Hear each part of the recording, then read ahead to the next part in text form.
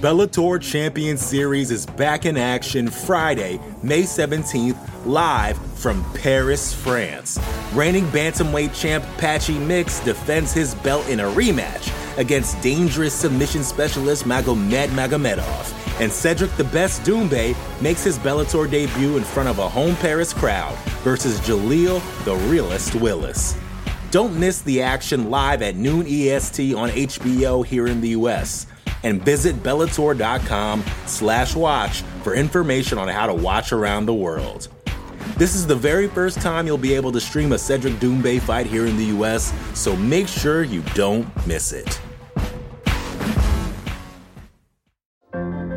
What does it take to be an entrepreneur, and how is it changing in our ever-evolving business landscape? This is Scott Galloway, host of the Prop G podcast and an entrepreneur myself. Right now, we've got a special 3-part series running all about the future of entrepreneurship. We're answering your questions on work-life balance, how to raise capital for your business, and more. Because when you're an entrepreneur, it's always important to look ahead at what's to come. So tune in to the Future of Entrepreneurship, a Prop G pod special sponsored by Mercury. You can find it on the Prop G Pod feed or wherever you get your podcasts.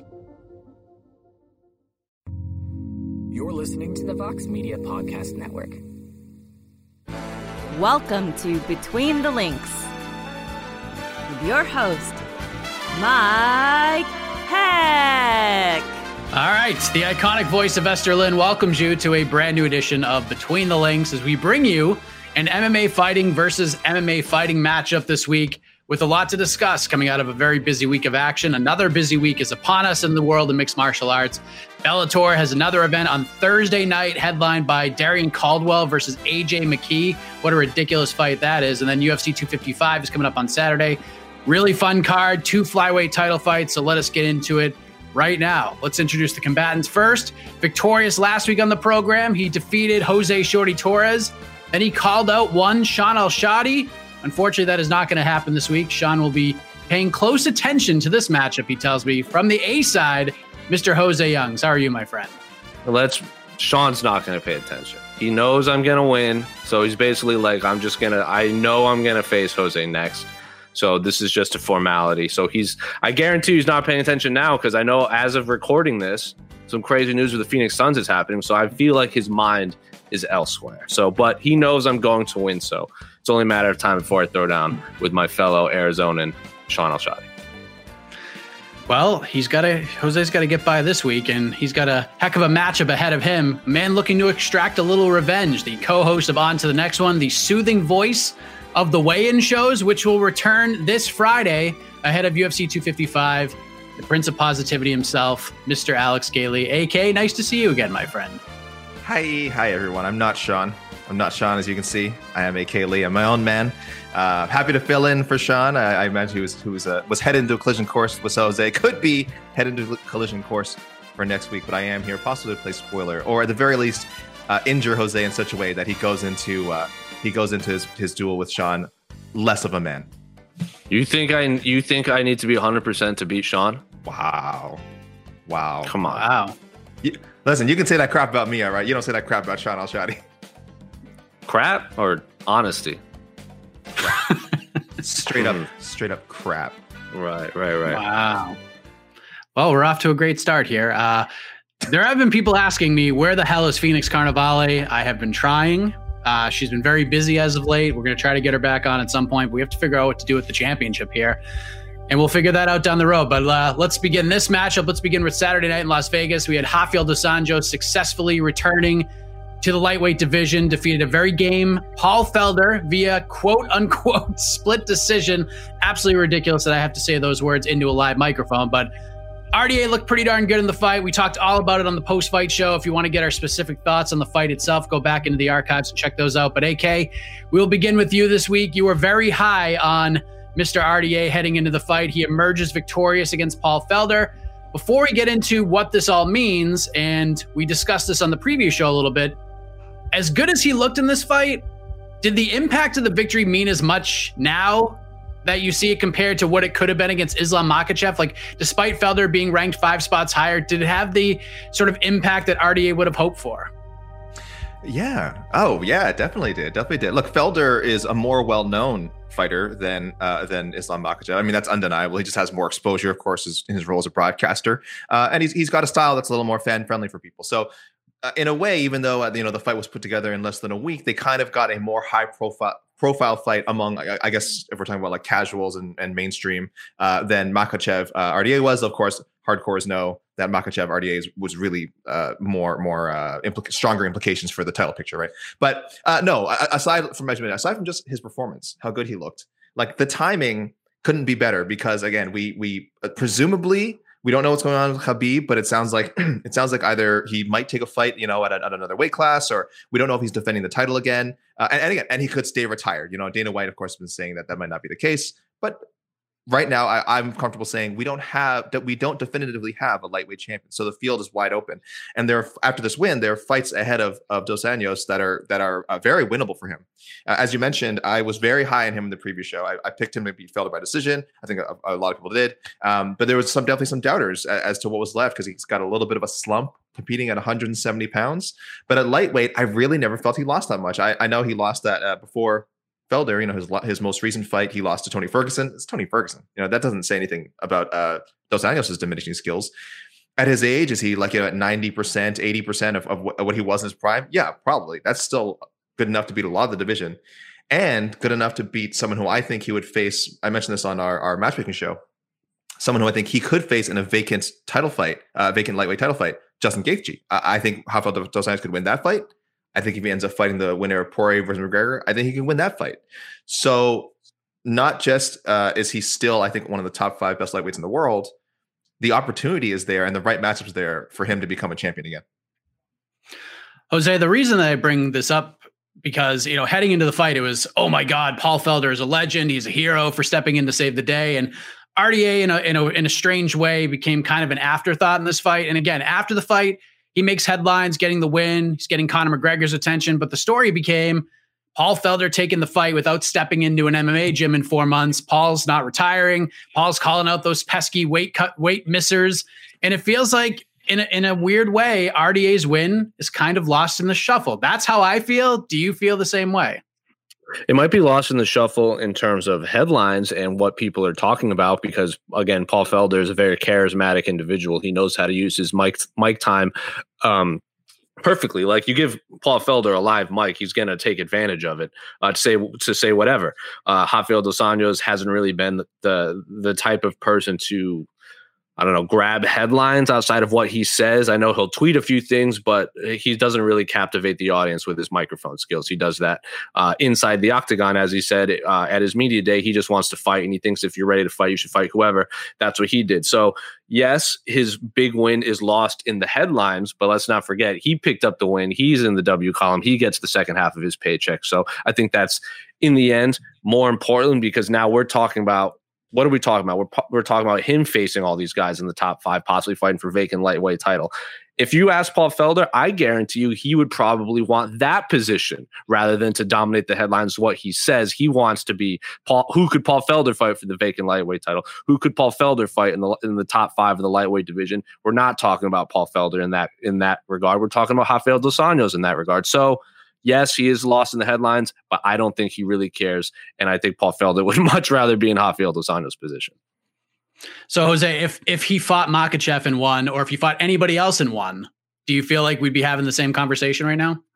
If it would depend on how he wins. If he squeaks out a narrow decision, then we're probably talking about, like, did he deserve to win? Did he do this and that? And also, I think would have to do a lot with how his fellow fighters respond. If he goes out there and knocks out Islam Makhachev in about 30 seconds, people are going to be calling for him to fight Khabib again because of what he did to Khabib's brother, teammate, and all that kind of stuff. If he goes out there and squeaks out a controversial decision, I don't think Conor McGregor is going to be tweeting about him. So, yeah, I guess if he beat Islam Makhachev, he'd probably do more in terms of the Dagestani audience, because we all know the Dagestani audience and fans is one of the most vocal in all of mixed martial arts. Michael Chandler himself said the second he said he wasn't going to fight Islam Makhachev, his DMs exploded. And now everyone in Dagestan knows who Michael Chandler is. Probably the same case if Rafael Dos Anjos had beaten Islam Makhachev, regardless of how it is, but he didn't. So I don't know how. I don't know if I don't know, because he didn't. He beat Paul Felder. If he had beaten Conor McGregor, sure, he'd be the biggest star in the world right now. But he didn't. He beat Paul Felder, and he's in the win column. And now we're talking about what's next for Rafael dos Anjos.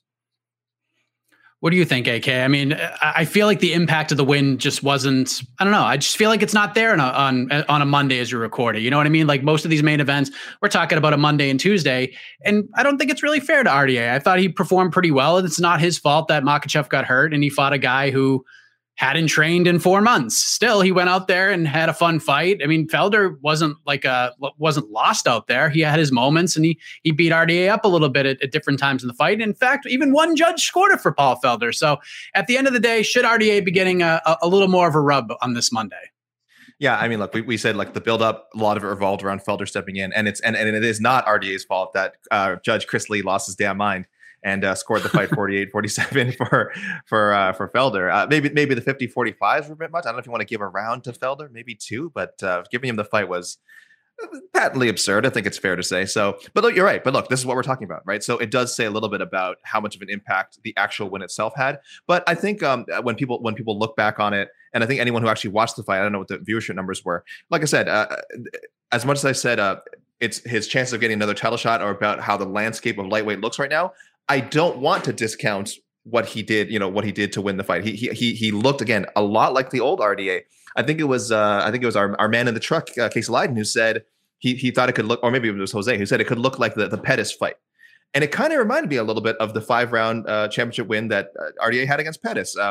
Maybe not as, well, no, I mean, it reminded me of it a lot. So if that's the RDA that you saw, that you feel like you saw on Saturday, then, I mean, again, how can you not see him as a factor and see him as back near the top of the division?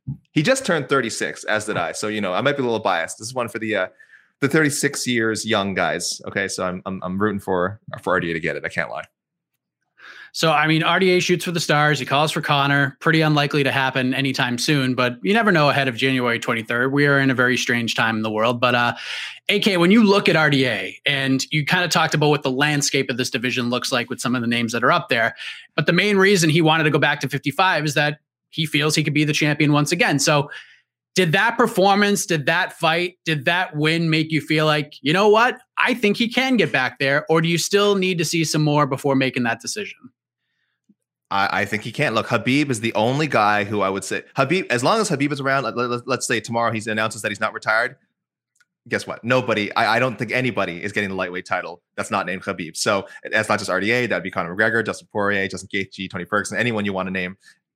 Khabib is the guy to beat. But if he's out of the picture, RDA is more than just in the mix. Like I said, I can't imagine him being more than like if he's an underdog at all to some of these names, more than like a 150 underdog to a Poirier, McGregor, Gaethje, the guys I just named.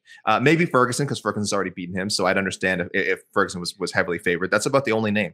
Otherwise, he has the skills, just skill-wise, to match up with any of these guys of 155.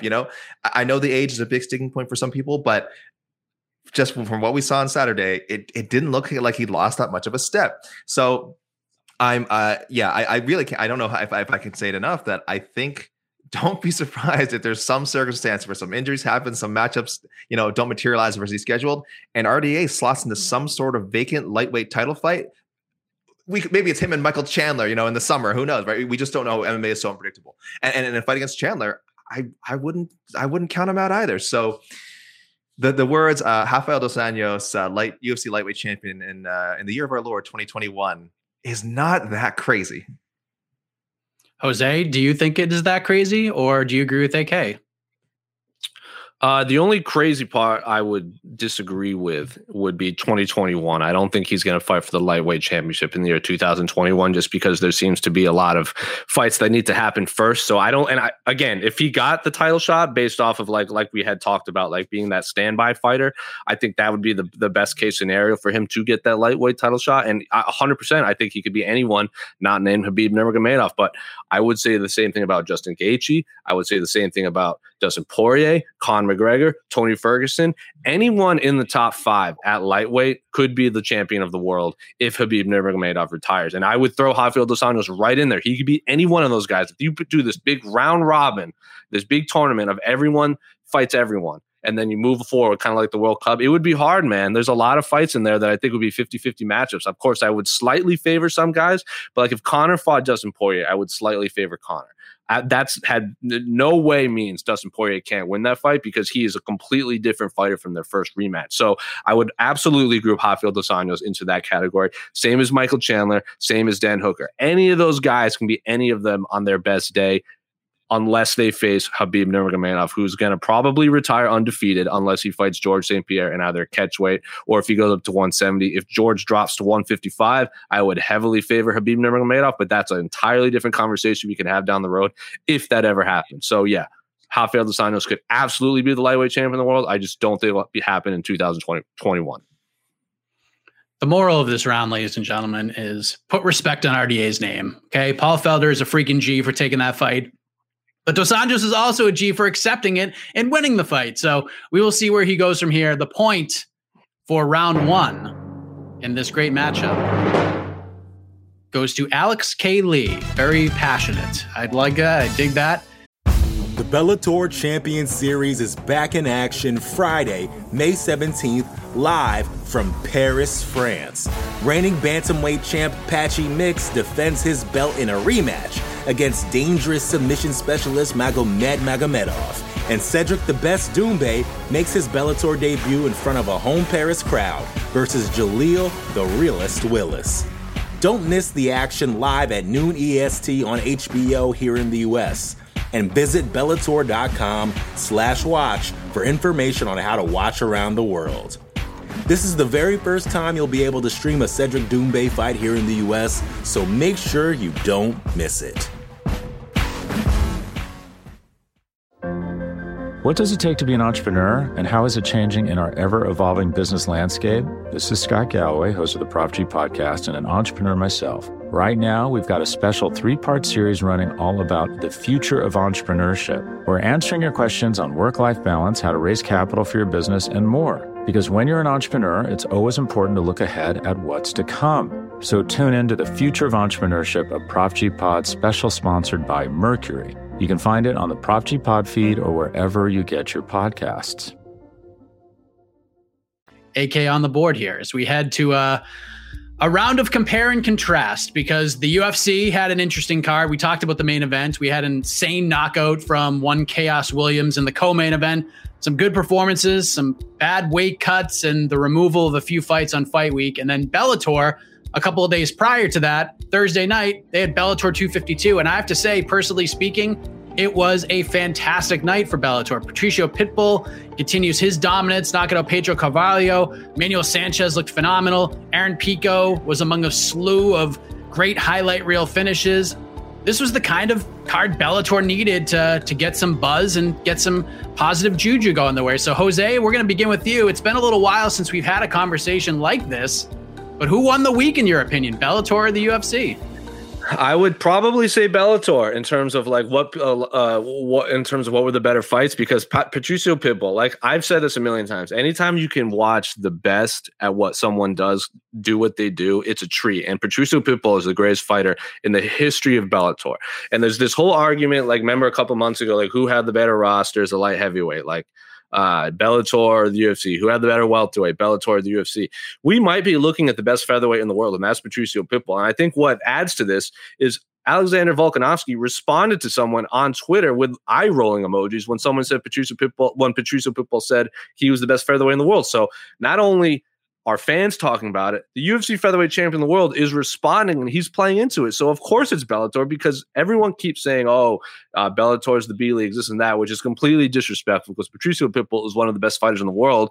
But now UFC champions are responding and reacting, and they know what's happening. So it's of course Bellator won this week. Yes, Paul Felder had the feel-good story. Yes, Rafael dos Anjos picks up the W in his first fight at lightweight. But Patricio Pitbull was supposed to fight Pedro Carvalho months ago before the pandemic. They weighed in and stared down, and then the next day their fight gets canceled because of the pandemic hit. They basically have to weigh in completely they have to go through their fight camp again, weigh in again, stare down again, all this stuff with the face mask, and then they fight in front of no one, and Patricio Pitbull puts them away in less than 3 minutes. So of course Bellator won this fight because the face of their organization did what he does best and put on the best performance he could have hoped for.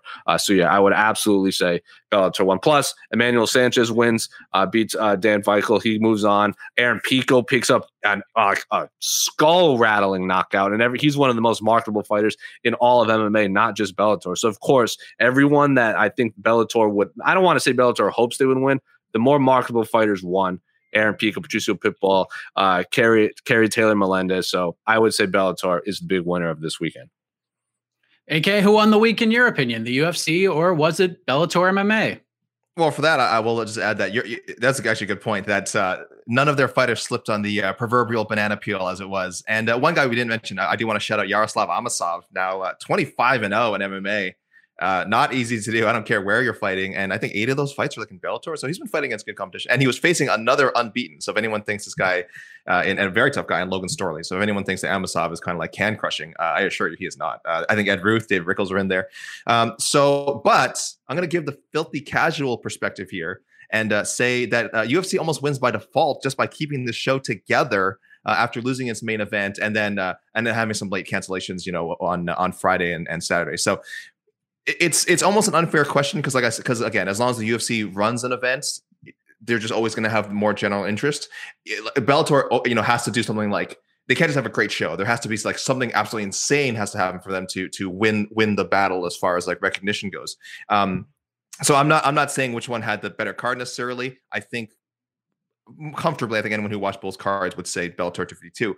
But as far as, again, what had more impact, I mean, still the guy people were talking about the most over this last week were Rafael dos Anjos, because he was scheduled to be in the main event, and Paul Felder because of his incredible story of coming in on less than a week. So we've talked about them a lot. I won't dwell on that. Patricio Pitbull obviously has to be the third star. Has to be, again, if not number one, as Jose said, but he's in this unfortunate no man's land where if he blows away and dominates his opponent as he did with Carvalho, then people say, oh, well, he's just fighting guys who aren't high level, which is completely untrue. It's just he's so good, he's just so far ahead of his guys.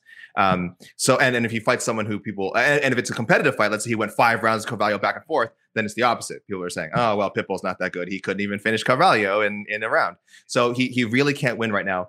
And I think something to sort of support my argument of why the UFC just kind of wins is immediately after these fights, anytime Pitbull takes someone out now, and it was happening with Chandler too for the longest time when he was with Bellator, is the first thing people ask is, yeah, but how would he do in UFC? How do you do in UFC? Oh, this guy needs to go to UFC. He needs to stop fighting guys in Bellator. And I'm not saying I agree with that. I'm just giving the perspective of I think the way a lot of people view these things, unfortunately. And again, why I think they, objectively speaking, won the week, as it were, whatever that means. I think people were still talking about RDA and the UFC, even though and RDA, UFC, and Paul Felder, even though, again, that card for me was subpar. I think I would not call it one of the most entertaining cards of the year, to be generous. But I imagine people tuned in, and the takeaways that they'll take from it would be, the main event, the Chaos Williams KO, and that's really enough to keep the UFC in the lead, fair or not. All right, so you kind of alluded to it, AK. We wanted to incorporate one of our favorite segments, the 3 stars, into this topic because we get an even larger pool to choose from since we're talking about 2 events. And you can certainly make the argument that more stars could come from the UFC, more stars could come from Bellator. It was really a fun week to look back upon, kind of looking back at these performances. So who are your 3 stars coming out of these events? It seems like Patricio Pitbull is on there, but it's pretty wide open here. Who are the other 2 guys or gals? Yeah, I mean, look, I mentioned Chaos Williams. I don't think it quite exploded as much as the Buckley KO. I really no finish is going to explode like the Buckley KO anytime soon, unless again someone does something just as crazy, maybe a 2-footed head kick KO off of the leg getting caught. I don't know. We didn't see the Buckley KO coming. I shouldn't say, that these things can happen because it's MMA. Literally anything can happen. So yeah, I'm standing by kind of what I said about Dos Anjos and Felder being the biggest stars, but I'll put Pitbull over Chaos Williams, over anyone else who fought on Bellator, over anyone else who fought in the UFC. And I'll just elaborate a little bit more on this point of like kind of why he's not the number 1 star. It's people don't understand how good he is. the recent wins again, I think Cavallo's high quality opponent. Archuleta, of course, the current bantamweight champion. Michael Chandler, super fight, lightweight champion, and then Manuel Sanchez, really tough. So, and that's just the last four. I mean, he's had a lot of great wins in his career. I'd probably rank him. I'd probably rank him in the top 5. Jose said maybe number 1. I would definitely have him, just kind of give people an insight into like I think what I'm thinking and how other media people might be thinking. I'd rank him behind Volkanovski. I'd rank him behind Holloway and Ortega, but I'd have him ahead of Zombie, Yair, and Zabit. So maybe I'm underrating him a little bit, like as far as the star of the week. Maybe he was number 1. I'm still comfortable putting him 3rd. I still feel like RDA and Felder were the most talked about. And I think their performances didn't let people down. So it's not just a build up to their fight. Like I said, I thought RDA put together a really great, complete fight, reminded people why he's back in world title contention, as we've already discussed on the show. And Felder got so much credit. I mean, credit to Michael, props to Michael Bisping for helping out his broadcasting partner. Because if you asked him, it's like Felder might have won the fight if you just listened to the Bisping commentary. He loved it. It was such a valiant performance in his eyes, and he wasn't far off. It really was an impressive performance for someone on 5 days fighting a world class opponent who then later said he hadn't been in the gym, MMA gym training for 4 months. So I still have to put them above Patricio Pitbull. All right, Jose. So AK's list is RDA, Felder, Patricio Pitbull. What is your 3-star list? I can't hear you. He just picked 3 of the 4 people in the main events. Like that's what I did. It's not hard. It's like picking all the number 1 seeds to go to the Final Four in March Madness. Like, and guess what? It works. It works a lot. It works a lot. If you want to go against Chalk, go for it. If you want to make this harder than it has to be, have at it. I'm not going to do it. Very few times has all 4 number 1s ever made it to the Final Four all at the same time. I think it's only happened maybe twice, maybe 3 times. Anyway, Patricio Pitbull. At least two of them have made it like 90% of the time. So it's not a bad strategy. Sure. But I'm not in no specific order because I don't really rank them like 1, 2, 3. Patricio Pitbull, obviously. Anytime, again, like I said, the best at what they do. Like not only showcases what they do well, but does it in an emphatic fashion.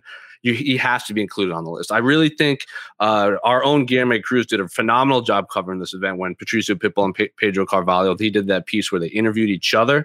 And anytime Guilherme does that, I am thoroughly entertained. But their level of trash talking was so unique because they both speak the same language. Patricio Pitbull is obviously from Brazil, Pedro Carvalho from Portugal. So they both speak Portuguese. So it was very fun read. And there was this level of kind of animosity between them. And Patricio Pitbull, of course, tweeted that Brazil is still the king, which alludes to the healthy rivalry they have in the soccer world between between Portugal and Brazil. So Patricio Pitbull, of course, Grizz Bellator fighter, whoever lived, doing so as a featherweight, lightweight champ. And I honestly think he could drop to bantamweight because he's not the biggest featherweight. He could be a natural bantamweight like Frankie Edgar. And with Juan Archuleta holding that belt, Patricio Pitbull could be a triple champ in my mind. He could be the lightweight, featherweight, and bantamweight champion. Whether Bellator wants to allow him to do that and hold up 3 divisions, because if they want to do like a bantamweight Grand Prix, he would have to hold up 2 divisions at that point. I don't think they want that. So Patricio Pitbull, of course. I'll throw in Aaron Pico because Aaron Pico made the media rounds right after. He was on the TMZs. He was on Instagram. He was on all this stuff. So Aaron Pico was on that devastating losing streak of back-to-back violent knockouts to Adam Boric and Henry Corrales, when everyone thought Aaron Pico was the next coming of Jesus Christ and he was going to be the new George St. Pierre and he could walk on water and turn water into wine and everything. And then he goes on this losing streak to back-to-back violent knockouts, like I said. And all of a sudden he's a bust, never should have been signed, should never fight in the main event. How dare you consider him to be the next this big protege, the next George St. Pierre? And now he's quietly rattled off a few very impressive wins in the way he should be winning against the level of competition he is facing. He should be winning this way. So he's doing what he needs to do. With him at Jackson, with him and Brandon Gibson, he is a completely new fighter. And then he calls out, who does he call out? Henry Corrales and Adam Boric, not because he hates them, but because they made him better martial artists and he wants to go challenge them and get that win back. So I'll throw in Aaron Pico, and then of course I'll throw in Chaos Williams just because he got another knockout. And I'm not including Dos Anjos and Felder because we've talked about them ad nauseum, and we don't need to spend more time talking about those two because they're fantastic.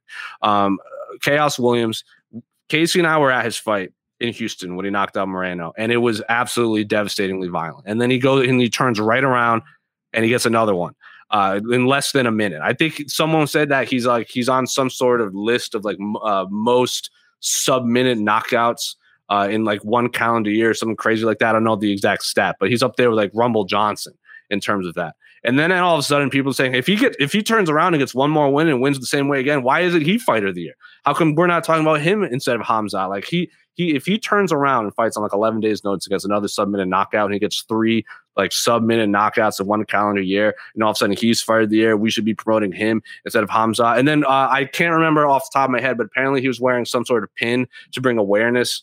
And it's really going to bother me because I wrote it down and I can't find my notes anywhere. He's wearing a pin to promote awareness for some sort of cause, and he used his platform spectacularly with the best suit I've seen in years. So I'll throw Chaos Williams into my 3 stars of the weekend. It was for autism awareness, which now that that's what it is.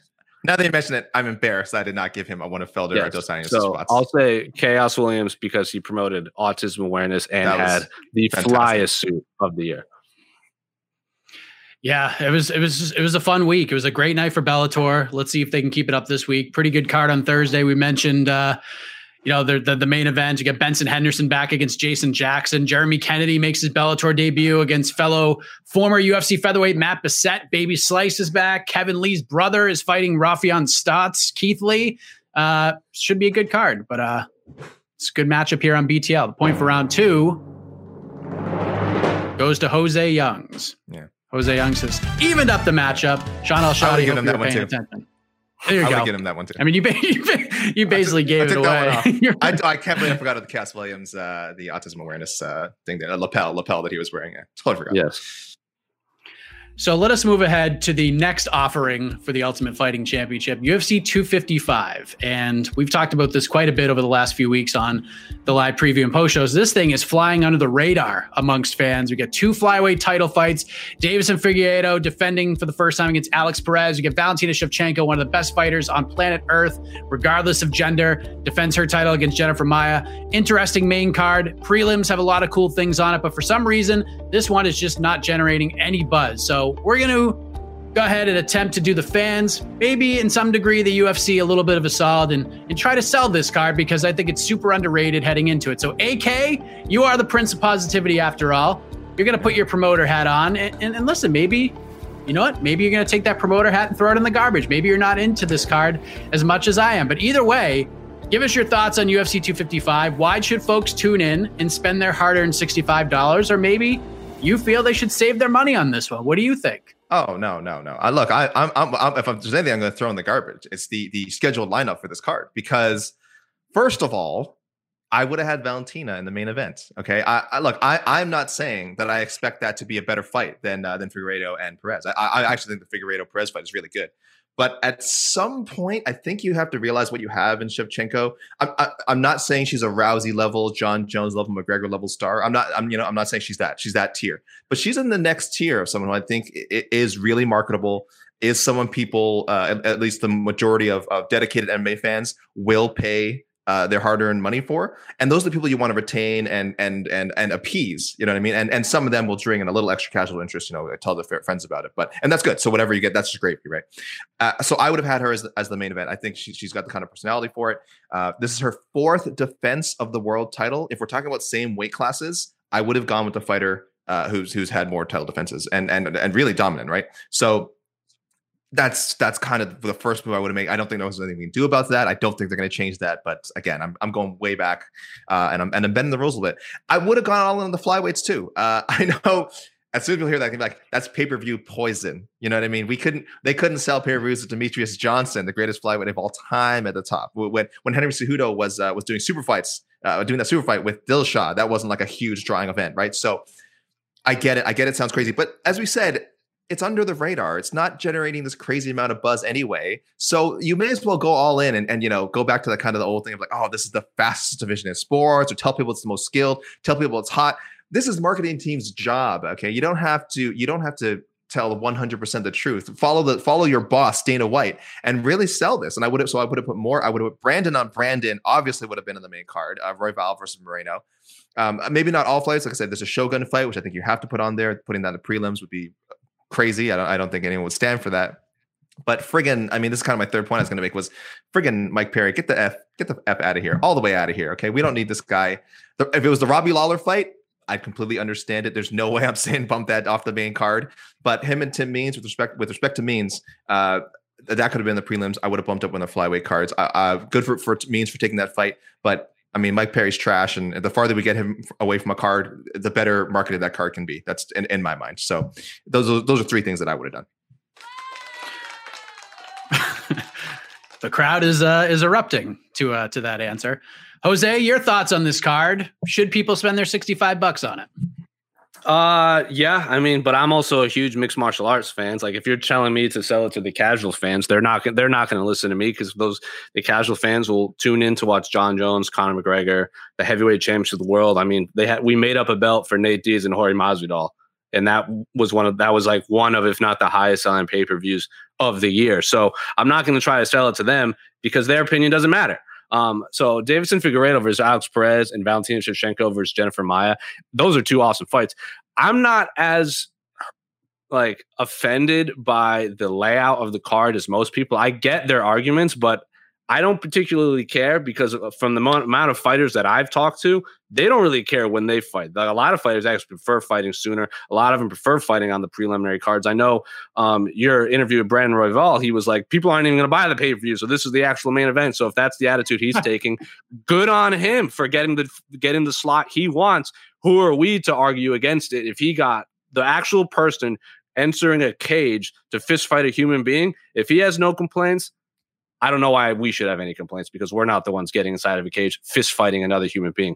Figueiredo versus Cody Garbrandt would have made sense as the main event, because Cody Garbrandt is obviously probably the biggest name of the four between Figueiredo, him, Valentina, and Maia, which is unfortunate, because Valentina, I think, could be the best female fighter of all time.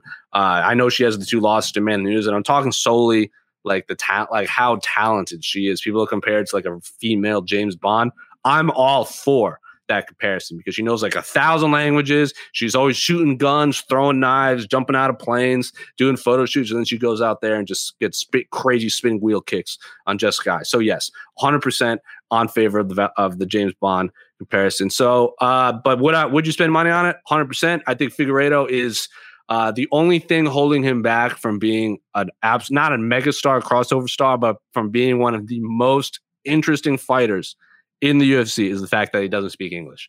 Some of our own Guillermo Cruz spoke to him after his big win over Joe B on the first fight on the card, and he was laying out a lot of the jobs he had. He was a mason, he was a sushi chef, he was a hairdresser, he was a taxi driver. He did all of these weird things, and I am all in favor of Deiveson Figueiredo going back to his old jobs with his championship belt and just showing us and doing those jobs. Would you watch that? I would, if we saw Deiveson Figueiredo making sushi with his big championship belt on and then giving them to the customers. I'm all in favor of it. He also takes phenomenal photo shoots with all the cows and horses he owns. The only thing holding him back from being the most interesting man in the UFC is the fact he doesn't speak English, which is unfortunate, because he is by far the most violent flyweight in the world. If people want to get sold on the Contender Series, Alex Perez is absolutely phenomenal. The only person he's lost to is Joseph Benavidez. He's beaten everyone else. Everyone complaining about flyweights not getting stoppage wins. Alex Perez has those. Deiveson Figueiredo has those. If that doesn't sell you, I'm sorry, you're a lost cause to me. All right, Jose, let me go back to you, because as you mentioned, we have two very dangerous champions defending their titles. Right now, Figueiredo, more than a 3-1 favorite. He's around a minus 315 in the betting lines. Valentina Shevchenko, anywhere from a minus 1250 to a minus 1800 favorite over Jennifer Maia. And I know that for those who are watching you and have watched the preview shows, they know that you give a 1% chance for anybody to win most of these fights. In your heart of hearts, on a scale of 1 to 10, how likely will we see an and new on Saturday night? 1%. 1%. That's only because like there are obviously some fights like I knew Khabib was going to beat Conor. I knew Ronda was going to beat Bethe Correia. There are just some fights that you are so positive that the other person is going to win. You give him 100% chance. I give Jennifer Maia a 1% chance because yes, she has missed weight, which is the big knock against her, but she's also like she's beaten Alexa Davis, Roxanne Modafferi. She just tapped Joanne Calderwood, and she's only lost to people who fight for the title, who's like Karen Chukagian and Liz Carmouche, who Valentina has both beaten. So I would give her a 1% chance because she's very good on the ground. She comes from a shoot to boxing background, so I don't want to disrespect any of her training camp. So 1% chance, but that is about as small a 1% chance as I've given any fighter in a very long time. I think I'm pretty confident when I say Valentina should get this done inside 3 rounds. What about Perez? Perez, I'll give, man, that's a tough one. 25%. He's an awesome fighter, but I just think he got outclassed by Joe B. And I think Joe B could be the fourth best flyweight in the world behind Demetrius Johnson, Henry Cejudo, and Davison Figueiredo. And I still think Demetrius Johnson's the best flyweight in the world. I think Henry Cejudo is the second best, and Figueiredo just happens to be the most violent of the 3. But that can oftentimes be a detriment when you're fighting these guys with such high fight IQs, like Demetrius Johnson, and Henry Cejudo. Alex Perez is awesome. I just think David Figueiredo is a whole nother beast entirely. When he hits people, their face changes. So I'd give Alex Perez maybe a 25% chance of winning. But I think that fight is going to be absolutely awesome. So AK on a scale of 1 to 10, Jose is giving it around a 1.75 that we would see in Ann New. He's giving 1% for Maia to win.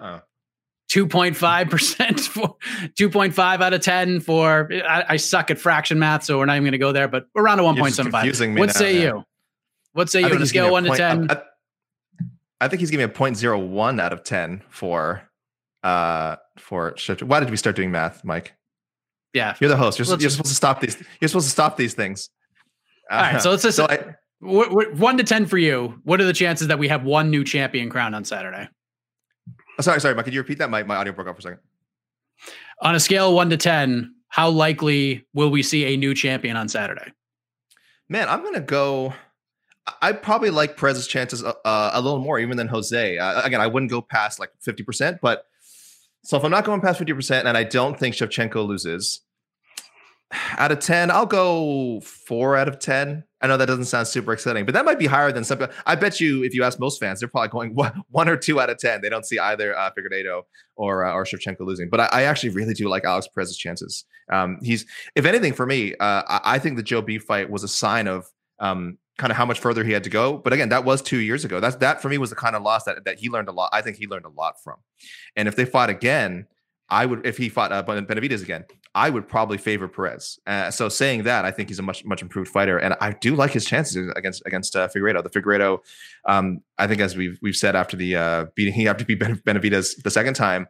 Does look like he has the makings of being maybe one of the next dominant UFC champions, but I'm going to need to see this first defense, how he handles this first defense to really be convinced. So, I'm a petty person, so I actually want to pick up on one thing Jose mentioned earlier. I like that he said Shevchenko knows like 1 million languages.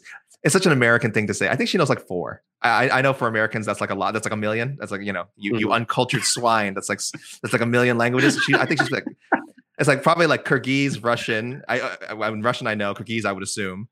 And then Spanish and English. That's 4 languages. It's very impressive, but guys, it's not 1 million. It's a lot of, it's very common in other countries, more cultured countries, Canada being one of them, of course. You still talking about this, bro? Move on. Yeah, I'm very petty. So but to answer the question, 4 out of 10. 4 out of 10. I think Perez does have a really solid chance though.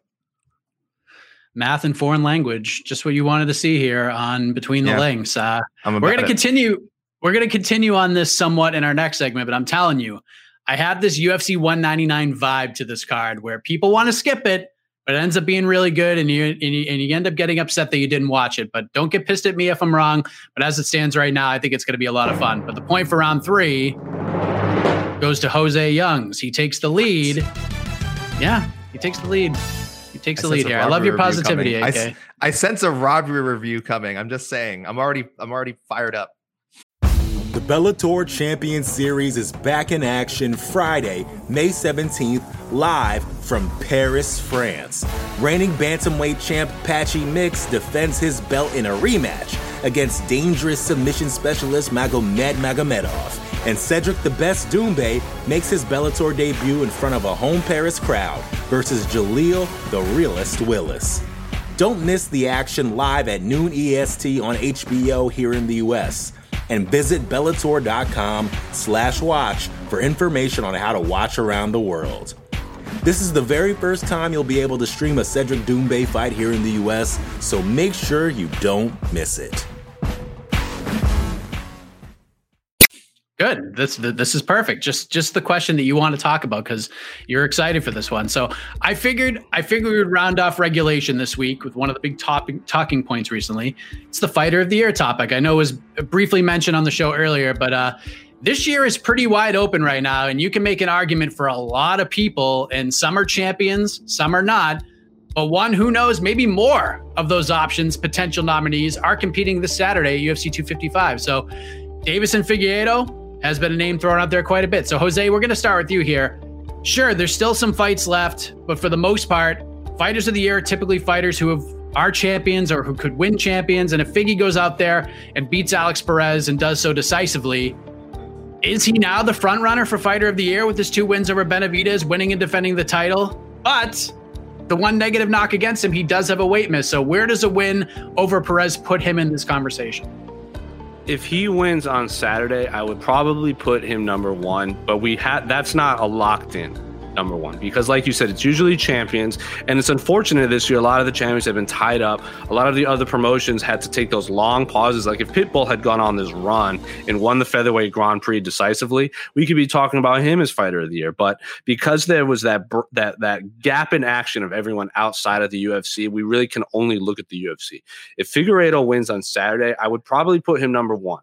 But that's to say, like if Kevin Holland goes out there and beats Jack Hermansson and goes to 5-0 in 2020, and beat Jack Hermansson, who is one of the best middleweights in the world, like a legitimate middleweight contender. If he had beaten Darren Till, we could be talking about him maybe fighting Robert Whittaker for a number 1 contender spot. If Kevin Holland goes out there and beats Jack Hermansson, we have to talk about him. If Khamzat Chimaev goes 3-0 in the span of like 60 days, and then goes and beats Leon Edwards. He's an unranked fighter, and all of a sudden beats Leon Edwards, who has a legitimate argument to be fighting for the welterweight championship of the world right now.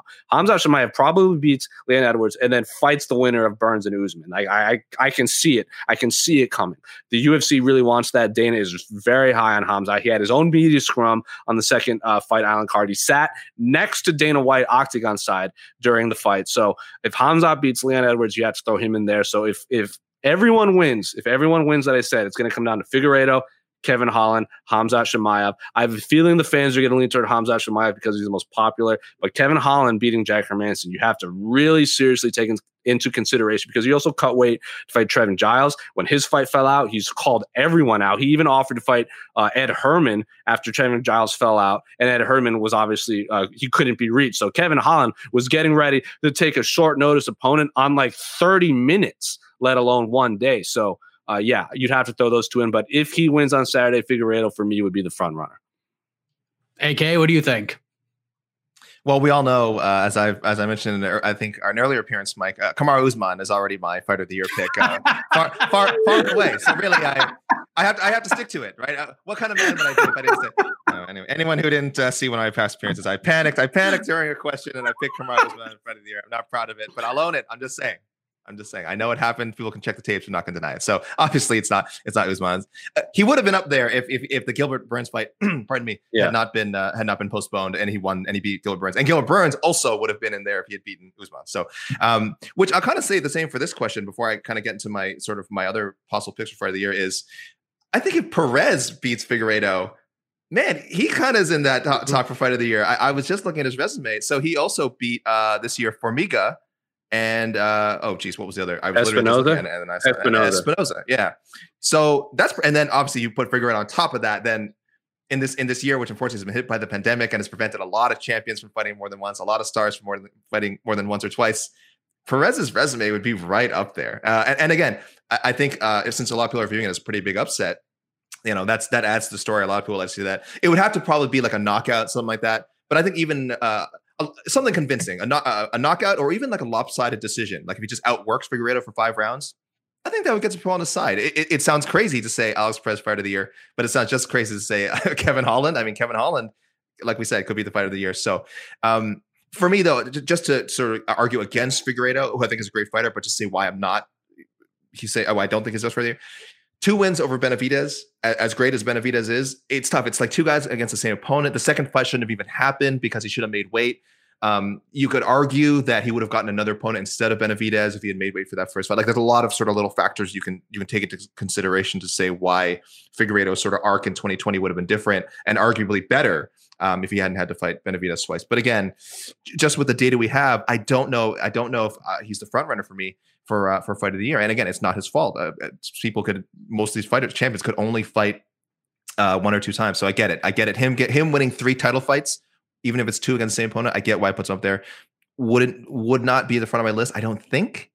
We'll have to see. But other names, I mean, I'm looking at like Blachowicz, 2 fights, yes, but won a title. Shevchenko, maybe 2 dominant wins. But I know people don't view her quality of competition as being that high, which will remove her from it. Holland, he's just missing that signature win. Hermanson, of course, would be it. So I think he takes the lead if he wins. And then you have a bunch of other stars who have kind of fought twice. I got like Calvin Kattar on there, Yan Xiaonan, Chris Cyborg, 2 title fight wins, becoming adding another title to her. I don't think a lot of people are going to put her on the list. She might make my top 5. Again, competition, whatever. People can judge it how they want. And one little sleeper, Carla Esparza, who could go 3-0. She beats Ribas. But to answer just the question, I really can't give my fighter of the year pick just yet. Clearly, I'm not qualified to do it. I think we found that out. But I can say why I don't. But I mean, that is my argument for why I don't think a win over Perez necessarily makes Figueiredo the front runner for fighter of the year. Yeah, Esparza will not be in that conversation because she's not fighting Amanda Ribas anymore. Ribas is now fighting. Ribas fighting Michelle Waterson in January now. And to think I do a matchmaking show. It's all good. I will say, AK, you made a very good point. You made a very, very good point, and I want to get Jose's take on this. What if Alex Perez? What if he beats Deiveson Figueiredo? Is this fight potentially for the front runner for fighter of the year? Because no one's talking about Alex Perez, and his resume stacks up. Finishes of Jordan Espinoza, finishes Jussier Formiga with leg kicks, which is just gnarly and nasty to watch. If he goes out there and finishes Deiveson Figueiredo, that is an impressive year, and he caps it off with the championship. Is he the front runner if he wins? Probably, but I don't probably. 3-0, he would be the front runner on Saturday. But like I said, there would be other fights like the Holland fight and the Hamzat fight. Like what if Jennifer Maia wins and she's 2-0 and she beats Joanne Calderwood and Valentina Shevchenko, who were supposed to fight in June? She knocks off the 1 and 2 fighter in the world, back-to-back fights. So there's a lot of what ifs we could talk about. So yes, if Alex Perez wins, he's probably the front runner on Saturday, same as Figueiredo. And if Maia somehow pulls a horseshoe out of her ass, she could be up there too. But we have to see how Saturday plays out first. All right, AK. Actually, Jose, I'll go back to you on this because we mentioned like the non-champions that could win this award. We got Hamzat Chimaev, obviously tons of buzz, 3-0, both the headline against Leon Edwards. There's Kevin Holland, 4-0, a lot of buzz, getting ready to headline against Jack Hermanson on December 5th. There's also guys like Brandon Royval. If he beats Brandon Moreno, 3 very quality wins, probably out-resumes both of those guys, if we're being honest, considering rankings and who they're fighting and stuff, because Brandon Moreno is the number 2 ranked guy in this division, in a lot of people's eyes, the number 1 ranked guy in this division, the guy that should be fighting for the title on Saturday. But is there a chance, like, whose resume stacks up better? If we're talking these 3 guys, if all 3 of these guys win, all 3 of these guys do so impressively, are you giving it to a guy like Royval? You giving it to a guy like Holland? Or are you giving it to Chimaev based on resume and what they put together? It's 3 very different scenarios in my mind because Royval would have beaten 3 quality opponents back to back to back, which is phenomenal, and he would have to be in the conversation. On the flip side, Kevin Holland, who's 4-0 right now, but is fighting competition that is right on his level in terms of where he is in his career. If he beats Jack Hermanson, that is one of the biggest upsets, if not the biggest upsets of 2020. So you have to take that into account, like him fighting up, taking a massive step up in competition on short notice to save a card in his first main event. You have to take that into consideration. And then Khamzat fighting Leon Edwards, because like we said, Leon Edwards was supposed to fight Tyron Woodley. If he had gotten that fight, I think Leon Edwards would have won. He could be fighting for the championship, not Gilbert Burns. Leon Edwards is also an actual welterweight. Khamzat hasn't, let's not forget, Khamzat has fought basically 2 middleweights and a lightweight that move up to welterweight in Reese McKee. So it would be his first welterweight. Leon Edwards is the level of competition going from Reese McKee, and Gerald Meerschaert to all of a sudden Leon Edwards is a huge jump. It's probably the biggest jumps I've seen in a very long time in the UFC in terms of like 4 fights in such a short amount of time. So it's 3 different scenarios, and if they all win, they're all in the conversation. But it also depends on how they win. If Kevin Holland sneaks out a decision, that's still a win over a massive. If for whatever reason he goes out there and knocks out, or if God forbid submits Jack Hermansson in the first round, I would put him at the top of the list because that's Jack Hermansson's bread and butter, knockouts and ground game. So we have to see how they win first, but I don't look at them all in the same scenario. All right, AK, let's just say it's the end of the year and we're thinking about December. Let's say Kevin Holland goes in there and finishes Jack Hermansson in the first or second round in the main event. Then all eyes are on Khamzat Chimaev. Let's just say Khamzat Chimaev knocks out Leon Edwards in the first and second round. So if we're talking about like non-championship winning fighters of the year, if both of those guys get great finishes, who are you giving it to, Holland or Chimaev? Taking into account all their other fights as well, an impressive win over Hermansson would mean a little bit more to me than an impressive win over Edwards.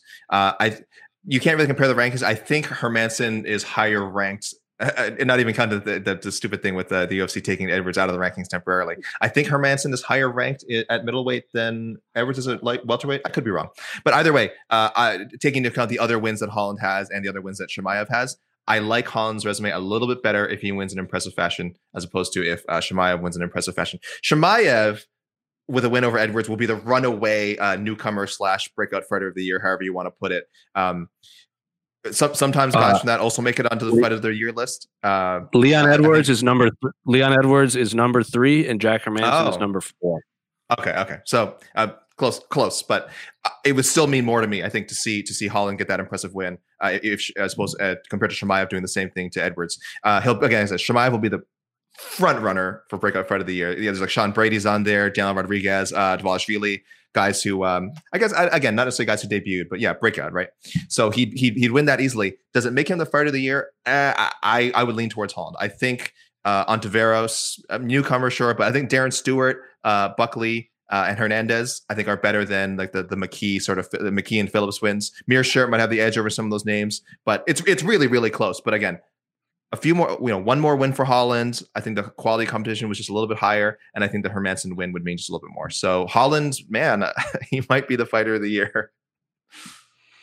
What a crazy year this is. This is going to be a long-lasting conversation as we approach December 19th and beyond, and the awards will be given out, and it's going to be a difficult one to do. But as far as this conversation goes, it will continue. It will continue because AK Lee, you have tied things up, my friend. Nicely done. I might have to take back what I just said, but I'm so sorry. The phony pistols aside, we will head to the knockout round. If incorrectly predicting Carlos Esparza is going to fight in a few weeks is not enough to give me the point, then finger guns isn't. I went for a spin kick. I whiffed on it and I fell. It happens. It happens to the best of us. I fell on my butt. 2 things. 1, everybody makes mistakes. And 2, everybody who watches the show knows exactly what's going to happen anyways. We're going to this knockout round question. I'm glad. Don't say it. Don't say it. Listen, everybody knows this by now. No. I don't. This is all. No. Everybody knows that I'm a coward. As far as I'm concerned, I'm not a coward. As far as I know the comments below are going to say, I'm up 4-0. Wow. I hope those shots I just fired off, we can still be monetized after those live rounds that I just fired. So I do apologize for that celebration, for that obscene celebration. And let's just get back to business. Frankly, I want to see more. And thank you. And I just want to hear how AK performs in the knockout round. And for those of you who are new to the program, the knockout round will consist of 1 question. The competitors have no idea what this question is, and they will have 60 seconds to answer. Once they do, we will turn it over to the judge, the jury, and the executive producer, Casey Leydon. He will render the final verdict. Jose, you are last week's winner. Would you like to go first or exercise the winner's option and pass it on over to Mr. A.K. Lee? Mr. A.K. Lee can go first. Okay. Just like I wanted. Just like as people who watch the show know, Mike, I'm at my strongest in round 5. When round 5 comes, I'm a new man. All I'm going to say is that you need to thank the PFL and Fabricio Verdum for coming to an agreement, because had they not, you would have hated the question I was going to go with. So, but we have to go with this. Big news surfaced. Fabricio Verdum, as you may know by now as you're watching this, who apparently is the freaking Tom Brady of MMA. I'm not even going to address the tomfoolery from that press release. But anyways, so Fabricio Verdum, no longer a free agent. He has signed with the Professional Fighters League and will compete during their 2021 season. And there seemed to be a lot of options for Verdum coming out of his win over Alexander Gustafsson, but the PFL didn't honestly seem like one of the top ones, at least in my mind. A lot of talks about Bellator, maybe having the rematch with Fedor, but he signs with the PFL. So what are your thoughts on this move? And do you feel like this was the way to go for the former UFC heavyweight champion of the world? 60 seconds are going to be on the clock in a matter of seconds. There they are. Your time starts now. Well, first of all, thank you for PFL CEO Peter Murray for so eloquently summing up Fabricio Verdum's career as, yes, the Tom Brady. We've often said, you guys are from New England, I'm sure you guys say all the time that Tom Brady is the Fabricio Verdum of quarterbacking in football. So it goes both ways, guys. It goes both ways. But I think it's an incredible move. I love it. I love almost any time a quality fighter goes to PFL, not just because it's good for the league, but also I usually give them better than good odds to win it. No disrespect to some of the talent that they've grown in the PFL. There's some good guys in there, but I cannot lie. I had to look up who won the last PFL heavyweight tournament and that $1 million prize. So Ali Isaev, for anyone who's wondering, I did not remember that at all. That's on me, by the way. That's not on the league and that's not on Isaev. Credit to them. I'm a great performer. But Verdum has a shot to end his career with winning $1 million. If he sticks around, maybe do the Lance Palmer, maybe win an easy $2 million. How can you go against that? We all want to see the Fedor fight, but this is a great choice for Fabricio Verdum. All right, Jose, same question for you. 60 seconds about to hit the clock. Fabricio Verdum signs with the Professional Fighters League. Your time starts now. I think it's fine. It's fine. If he wants to win $1 million, I'm all for people entering the octagon getting paid. What I think is going to be easy money for Fabricio Verdum, he's easily the favorite to win. We can also have some fun light heavyweight matches. Like, you remember when Brandon Loughnane jumped over, he had that random fight before he was going to enter the contest. Like, I know Vinny Magalhaes beat Fabricio Verdum in the 2011 ADCC finals. So if they want to run that back in MMA, I'm fine with that. But I was really hoping Verdum would either hop over to Bellator so we could see the Fedor rematch maybe in a ring on a Rise of New Year's Eve show, or hop over to One Championship. Verdum versus Bader would have been a fun fight. But if we're strictly looking at this as Verdum wants an easy paycheck before he calls it a career, that's fine with me. All power to him. He's one of the 5 greatest heavyweights, I'd probably say, in MMA history. So if he wants to go out with $1 million, so be it. All right. Fabricio Verdum signs with the Professional Fighters League. And now this matchup, in terms of the debates, has come to an end. We turn it over to Casey Leydon, the judge, to render the final decision. Casey, who wins? Well, I'm sorry. I was Googling Tom Brady. I never heard of the guy, so one moment. The truck, always on top of things. Oh, he plays Sprots ball. Cool, okay. Yeah. Okay, I see. All right, well, let me tally the points up. Jose did call the PFL cage an octagon. I did. Which I did, actually, I approve of. Your winner, Mr. Jose Youngs. Oh man, what a battle! It's probably a bad sign when I'm nodding along with some of his choices for Verdum. You guys didn't see how often he was saying stuff in his last question. I was off camera going like, that's pretty good. That's probably not a good sign. So there you go. Jose Youngs, victorious yet again. And with that, you get 30 seconds to talk about whatever it is you want to talk about, good, bad, and different in the sport of mixed martial arts. Maybe a recall out of Mr. Al-Shadi, whatever you want to say, sir. Well, let's get one thing straight. This 3-2 decision is right up there with Paul Felder getting one of the judges' scorecard. This was a clean sweep. This was 5-0. We didn't need a championship round. I know the comments are going to agree with me because, come on, it's 5-0. I beat AK Lee like I beat him fair and square. But all power to him. He stepped up on short notice because Sean Al-Shadi decided to once again run away. But I guess he gets some sort of pass because Chris Paul is now in the Phoenix Suns. Sayonara, Kelly Oubre. Thank you so much for everything you did for the city of Phoenix.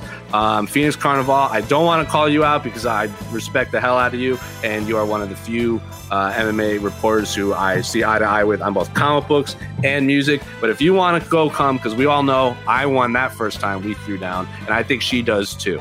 So either one, bring them forth and they can lose. I don't want to talk about what's his name.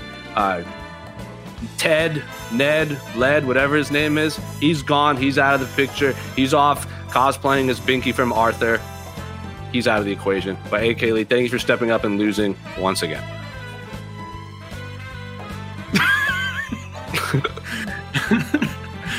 So respectful right there. So respectful. AK, you're the man. I appreciate it, my friend.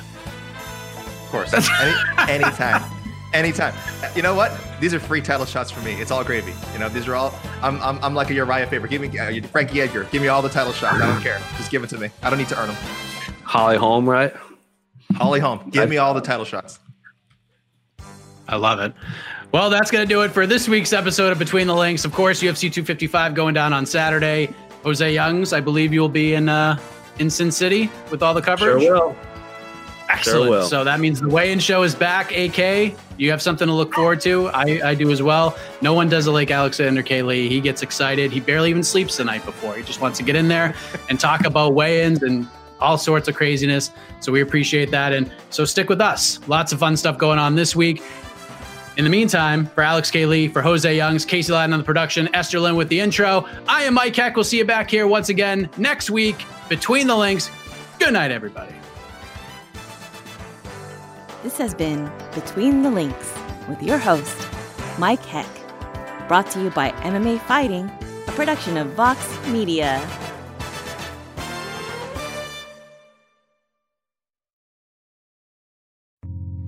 You're listening to the Vox Media Podcast Network.